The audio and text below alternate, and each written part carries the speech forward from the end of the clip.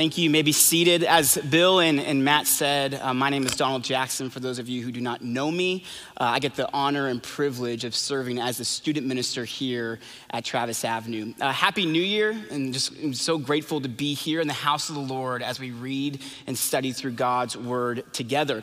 If you have a copy of God's word, if you would turn with me to Acts 1, where we'll be looking through verses 1 through 11 this morning. Acts 1, verses 1 through 11, and the word of the Lord says this: in the first book, O Theophilus, I have dealt with all that Jesus began to do and teach until the day when he was taken up, after he had given commands through the Holy Spirit to the apostle whom he had chosen. Pray with me. Dear Heavenly Father, thank you for your word. We pray that this morning that it would convict and lead us so that we can be more like you for your honor and your glory. In Jesus' name, amen. Back in the early 1500 BC, the Egyptians created what we now know as to be a clock. Now, they didn't call it a clock back then. It was sundials. I'm sure y'all have seen what a sundial looks like. It's a semicircle, and then there's 12 different sections within this sundial. Now, there's two different ways that they use these sundials. One was like a bowl, and so they would put these 12 markings in a bowl, 12 to mark the separate hours of the day. So you have noon, and then you have morning. And this sundial would let them know how much time has taken place, what time they're at in the day, but then how much time they had left in the day. So they used this bowl, and then later on they got creative. They decided to put these sundials on their walls across where they lived. So when people were walking, as long as they put it in the right direction, they could see sundials on the wall across the city so that they too know how much time has gone, what time they're at, but then also how much time is left in the day. Now, time is a very interesting thing. When we think about time, we think about the past, present, and the future. The past, all the memories that we've gone through, some of the memories that y'all have made this past Christmas season with loved ones, with family, with friends. But sometimes looking at the past, for some of us, it can be very sorrowful, full of pain and the death of a loved one. It's not a place that we often want to go back to. But then we have the present, what's happening right now, the season that we're in right now.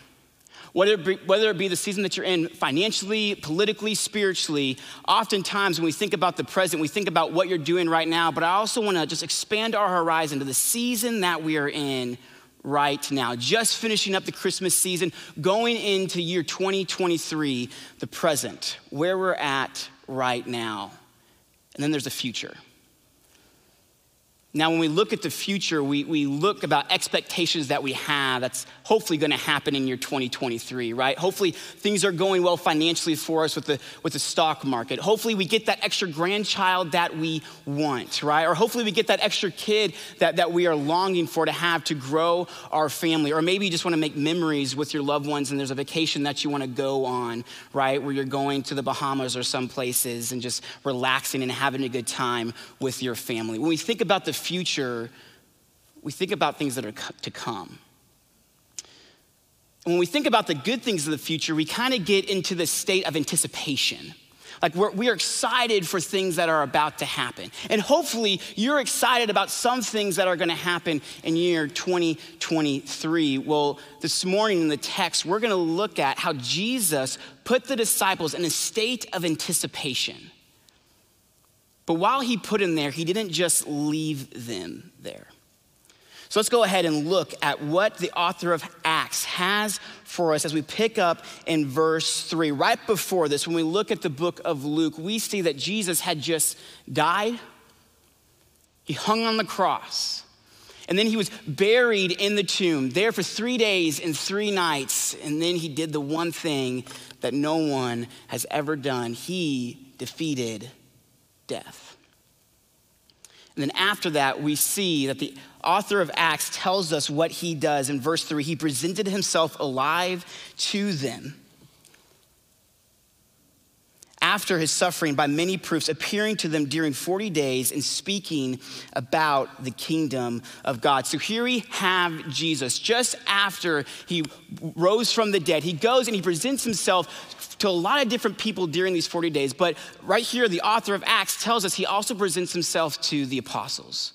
So to hundreds of people and the apostles. And what does he do? He shows the proof that he himself was the one who hung up on that cross. He himself was the one who suffered, not the consequences, but suffered the pain that we were supposed to have. There were scars in his hands. There were scars on his feet. There were scars on his back. He was showing them proofs that he himself was the Messiah. But he didn't just do that. He also spoke about something.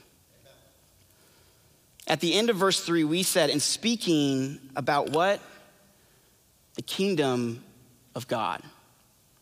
Now, throughout all of Jesus' ministry, if we were to look back, we see that the one thing that Jesus stayed consistent with doing was speaking about the kingdom of God over and over and over again throughout his ministry. The kingdom of God, the kingdom of God, the kingdom of God. And we see this in a lot of areas in the Gospels. Mark 4:23, and he went throughout all of Galilee, teaching in their synagogues and proclaiming the gospel of the kingdom and healing every disease and every affliction among the people.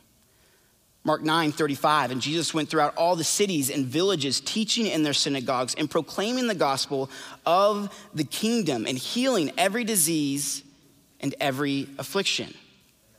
Mark 1:14-50, now after John was arrested, Jesus came into Galilee, proclaiming the gospel of God and saying, the time is fulfilled, the kingdom of God is at hand. Repent and believe in the gospel. So throughout all of his ministry, this is what Jesus was talking about. It was about the kingdom of God. And now for 40 days, he does the same thing, but there's something different about this time.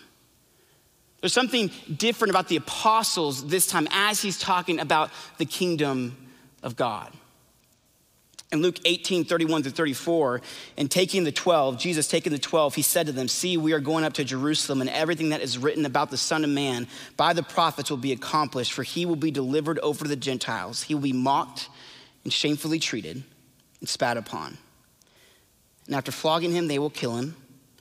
And on the third day, he will rise. But they, the disciples, understood none of these things. This saying was hidden from him, and they did not grasp what was said.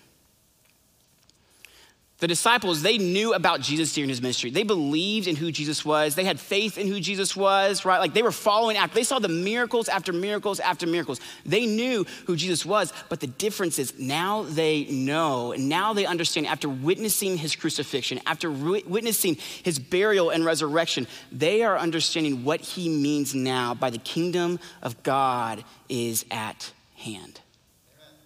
Now imagine sitting with Jesus in this moment and just listening to him talk about his heavenly home, his heavenly kingdom.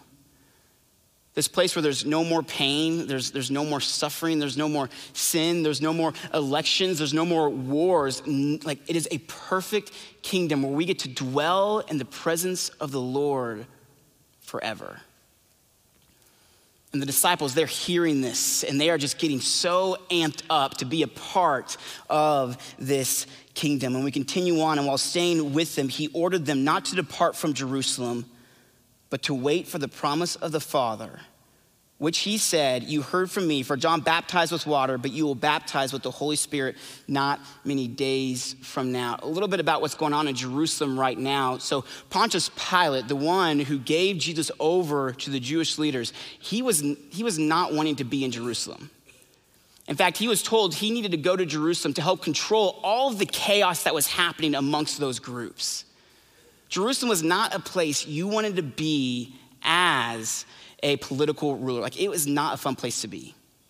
And so Pontius Pilate thought that, hey, if I give Jesus over to the Jewish leaders, a lot of this conflict, it's gonna dissipate, but that didn't happen. After Jesus died, in fact, more conflict started to arise in the city of Jerusalem. So what did Emperor Titus do? He decided, okay, I'm just gonna go ahead and lay siege to the city of Jerusalem. It's called the Jerusalem siege.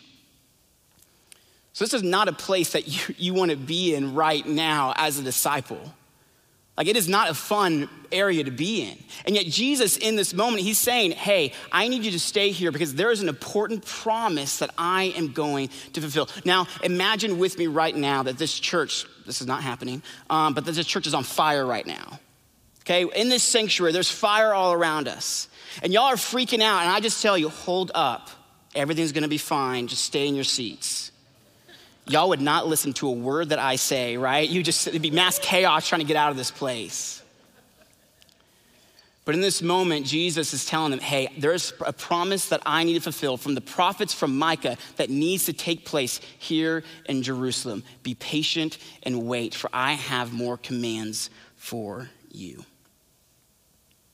We go on in verse 6 where it says, so when they had come together, they asked him, Lord, will you at this time restore the kingdom to Israel? Now notice, they don't say the kingdom of God. They say the kingdom of Israel. All this time in Jesus' ministry, he's talking about the kingdom of God, but yet the disciples, they now recognize that this heaven that Jesus is talking about, the one that's in heaven, he's gonna bring that same peace here on earth. So like, okay, Jesus, like, things in Israel are not going so well. When are you gonna restore the sovereignty of Israel back to its rightful place? When are you gonna bring what is in heaven here on earth? They are ready. Here's what Jesus said to them in verse 7. It is not for you to know times or seasons that the Father has fixed by his own authority. My wife and I, we love to go on road trips. It's one of our favorite things. We used to go on a lot longer road trips before we had baby Drew, our little daughter. Now it's a lot shorter road trips because she can't last that long. But if you're going on a road trip, a lot of times, one of the best things to do on a road trip is go through pretty areas, right? Like nobody wants to drive from here to Midland because it's just like, it's terrible, right? Like we want to go where it's someplace pretty. We want to see mountains. We want to see the ocean. We want to see valleys and rivers. Like we want to see some beauty. And while you're driving, what happens is so often you look to see what's going on around you and you keep on looking, and then what happens? You start to go into the wrong lane, like bad things start to happen.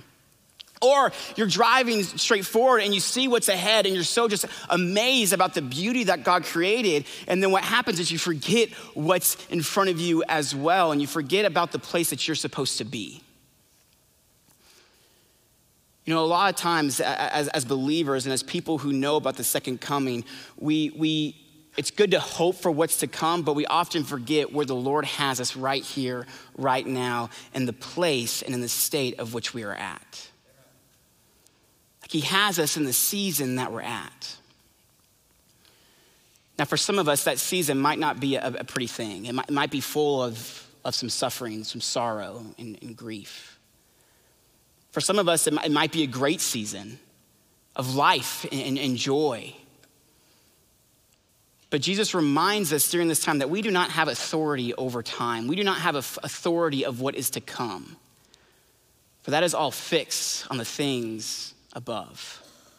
And he tells us that we need to be comfortable being uncomfortable with where we are at. We all want to know the time and place that things will happen, right?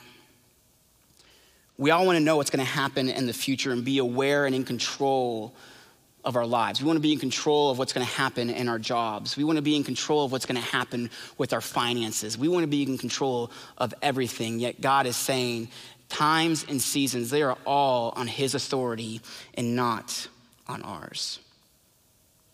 And so he leaves the disciples in this place of anticipation. But while they're in this place of anticipation, he has some commands. He has some things that he wants to tell these disciples as we look at verse 8. But you will receive power when the Holy Spirit has come upon you. This word power, the dynamis in the Greek, meaning dynamite. Now, I didn't bring a piece of dynamite. I would have, but I didn't want to scare anyone. But if you're to blow up a piece of dynamite, right? Whatever is closest to that piece of dynamite at first, that's the thing that's going to get affected first. Makes sense? So in this moment, while Jesus is saying, hey, you're gonna receive power, you're gonna receive this divine enablement to go out, that power starts within yourself, within us, within our own hearts. It starts with us being convicted by the Spirit and being led by the Spirit. Oftentimes when we think of power, we think we have the power then to change other people. So many times when I have a student in my office and I get the privilege of just walking through scripture with them, that they hear God's word and they're starting to read God's word and they're hearing about the gospel and the good news, but they're not fully recognizing that they're a sinner or what they need to be saved from. And I just want to grab them by the face sometimes, and just be like, why can't you just be saved? And I want to grant them this gift of salvation. But it's not my gift to grant. It's not my gift to give. We have been given this power, this divine enablement to be sent out of our place, to go and to be the gospel to the hands and feet of Jesus Christ. All God calls us to do with this power is to be faithful and to allow the power to be used through us, not us use the power for what we want. The power is meant to empower us by the same Spirit of Jesus to share in the servanthood of Jesus's ministry. As we go on in verse 8, it says this, and you will be my witnesses in Jerusalem, in all of Judea, in Samaria, and to the end of the earth. Now, if we were to look at a map right now of Israel, we would see Jerusalem kind of in the lower section of this map, and then we would see Judea and Samaria, north and south. So here we have Jesus telling the apostles, hey, you're not just going to go to this one location. No, I want you to go north, south, east, and west. I want you to go all over this world. This is why it's important that we emphasize World Missions Month in the month of December. This is why it's important that we support people who go out and church plant across the country. While we at Travis here are planning to go and church plant across this country, it's because Jesus has given us this divine enablement to do so. But notice where Jesus starts out with this journey. He says, you will be my witnesses in Jerusalem. He's saying, hey, my disciples, you're gonna be my witnesses right here, right now in the place that I have you. Yes, there might be suffering going on in Jerusalem. Yes, there might be pain going on in Jerusalem, but even more so, they need to hear about the kingdom of God now. Your journey takes place here, where you're at, the season where you're at. You are to be on mission right here, right now. Verse 9 says, and when he had said these things, as they were looking on him, he was lifted up. And a cloud took him out of their sight. And while they were gazing into heaven, as he went, behold, two men stood by them in white robes and said, men of Galilee, why do you stand looking into heaven? For this Jesus who is taken up from you into heaven will come in the same way as you saw him go into heaven. Every Sunday, one of my favorite things that I get to do, and I've been doing this for about 1.5 years now, is I bring my little daughter into the first service before the service starts. And I started this about when she was 2 months old, so about 16 months ago. I'd walk in with her 16 months ago, just little baby Drew in my arms, and you guys would just be mesmerized by her. She's a cute baby, okay? She's probably the cutest baby out there, okay? You guys would be mesmerized by the gloriousness of my little child, right? And for 16 months, I would be bringing my daughter in. And you guys just blessed my heart so much by just saying, oh my goodness, I've been thinking about Drew all this week. I've been praying about her, giving us gifts and just blessing my family in ways that we couldn't even imagine. And I'm just so grateful. And for 16 months, I've set this expectation for you guys that every Sunday you are gonna see this cute little girl walk in. And now she's to the point where I don't even hold her because she's so heavy. I'll walk in and she'll just wave, right? She'll blow kisses at everyone. Some of y'all will make her cry, shame on you. But she's in here and she's just having the time of her life. But here's the deal. Some Sundays I don't bring her in here. Now I don't get the same reception if I don't bring her in here. Okay, it's not, oh my goodness, Donna, you're so cute, you're so beautiful. No. It's Donna, where is your child at, okay? It is dangerous if I don't bring my daughter in here.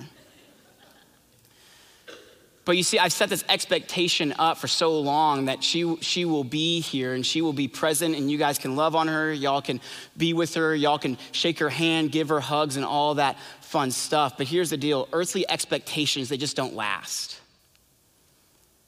The expectation that I give you that she'll be here, I let you down sometimes.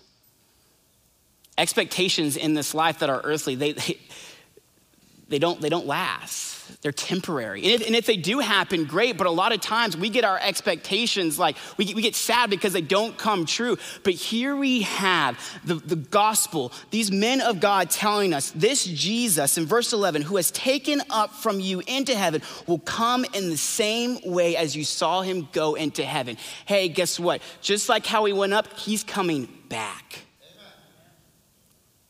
Jesus came, he came once already through the birth of Mary. He came to save us from our sins, but guess what? He's coming back to save us from our suffering.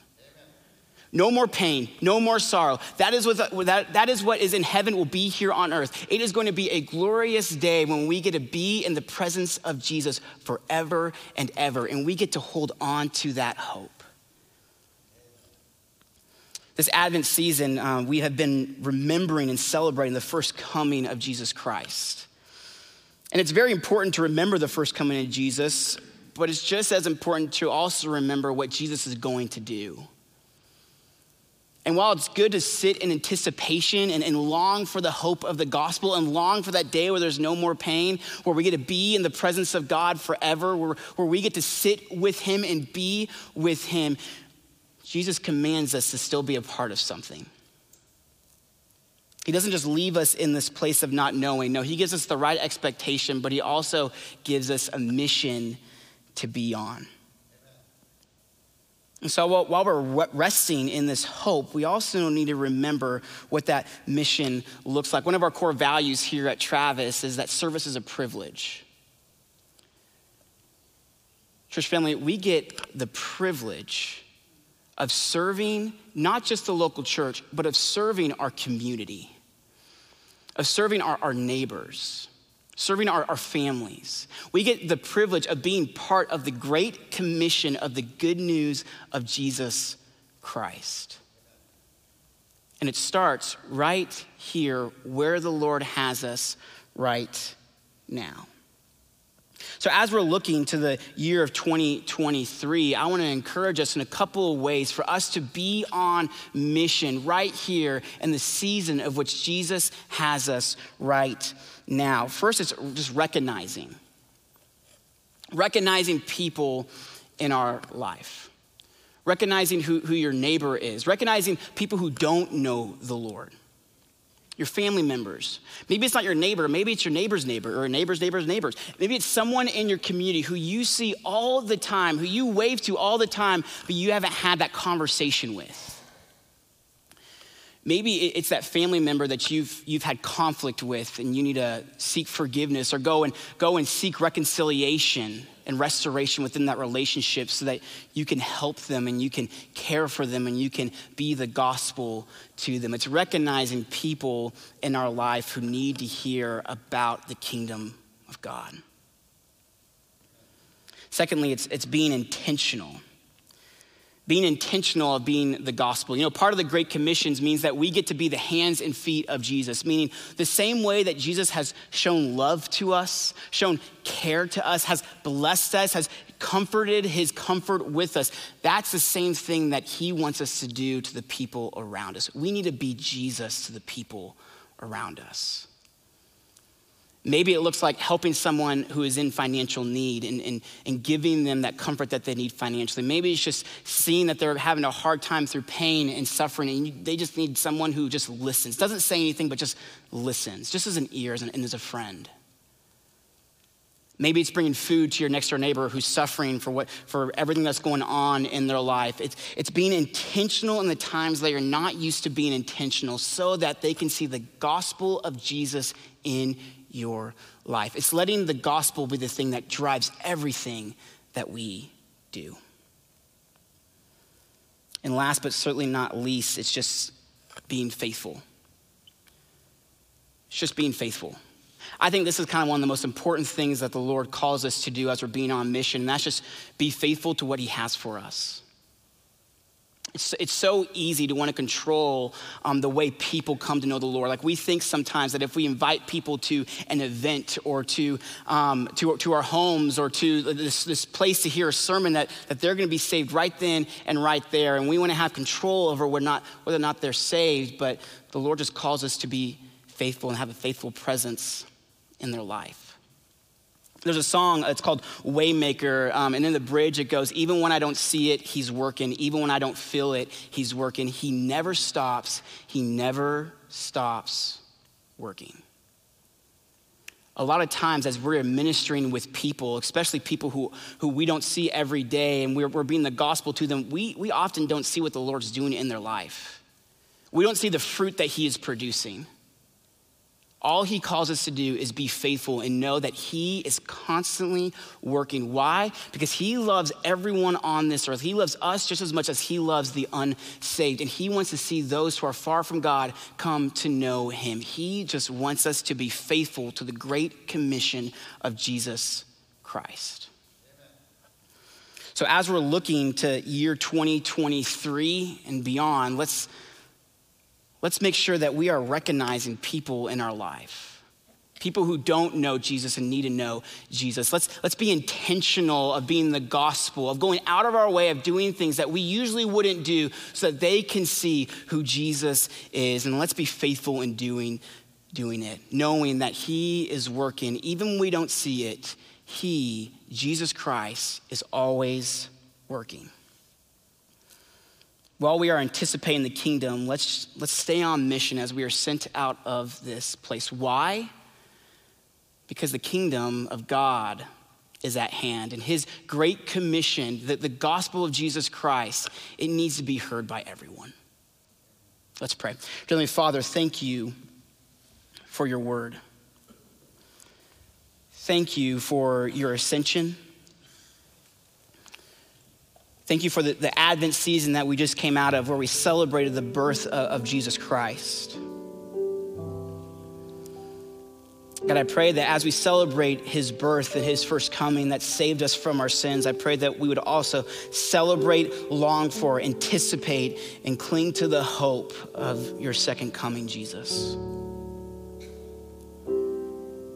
And God, I pray that while we are in the state of anticipation, that we would also long for, we would also go out of these four walls, go out of this church building and be the gospel, being intentional of seeing those who are far from you come to know you. God, I pray that we would just have a faithful presence in the city of Fort Worth, knowing that you are always working, knowing that you are always moving. You never stop. You never stop working. God, thank you for the love, for the grace, and for the mercy that you pour out on us every single day. Jesus, we do not deserve it, yet because of your love, you give it to us. Thank you. God, I pray for Travis family in the year 2023 that we would be so intentional of being the hands and feet of Jesus to our neighbors, to our family. And that we would share with them that the kingdom of God is at hand. Thank you, Jesus, for your word. Put us all in your name. Amen.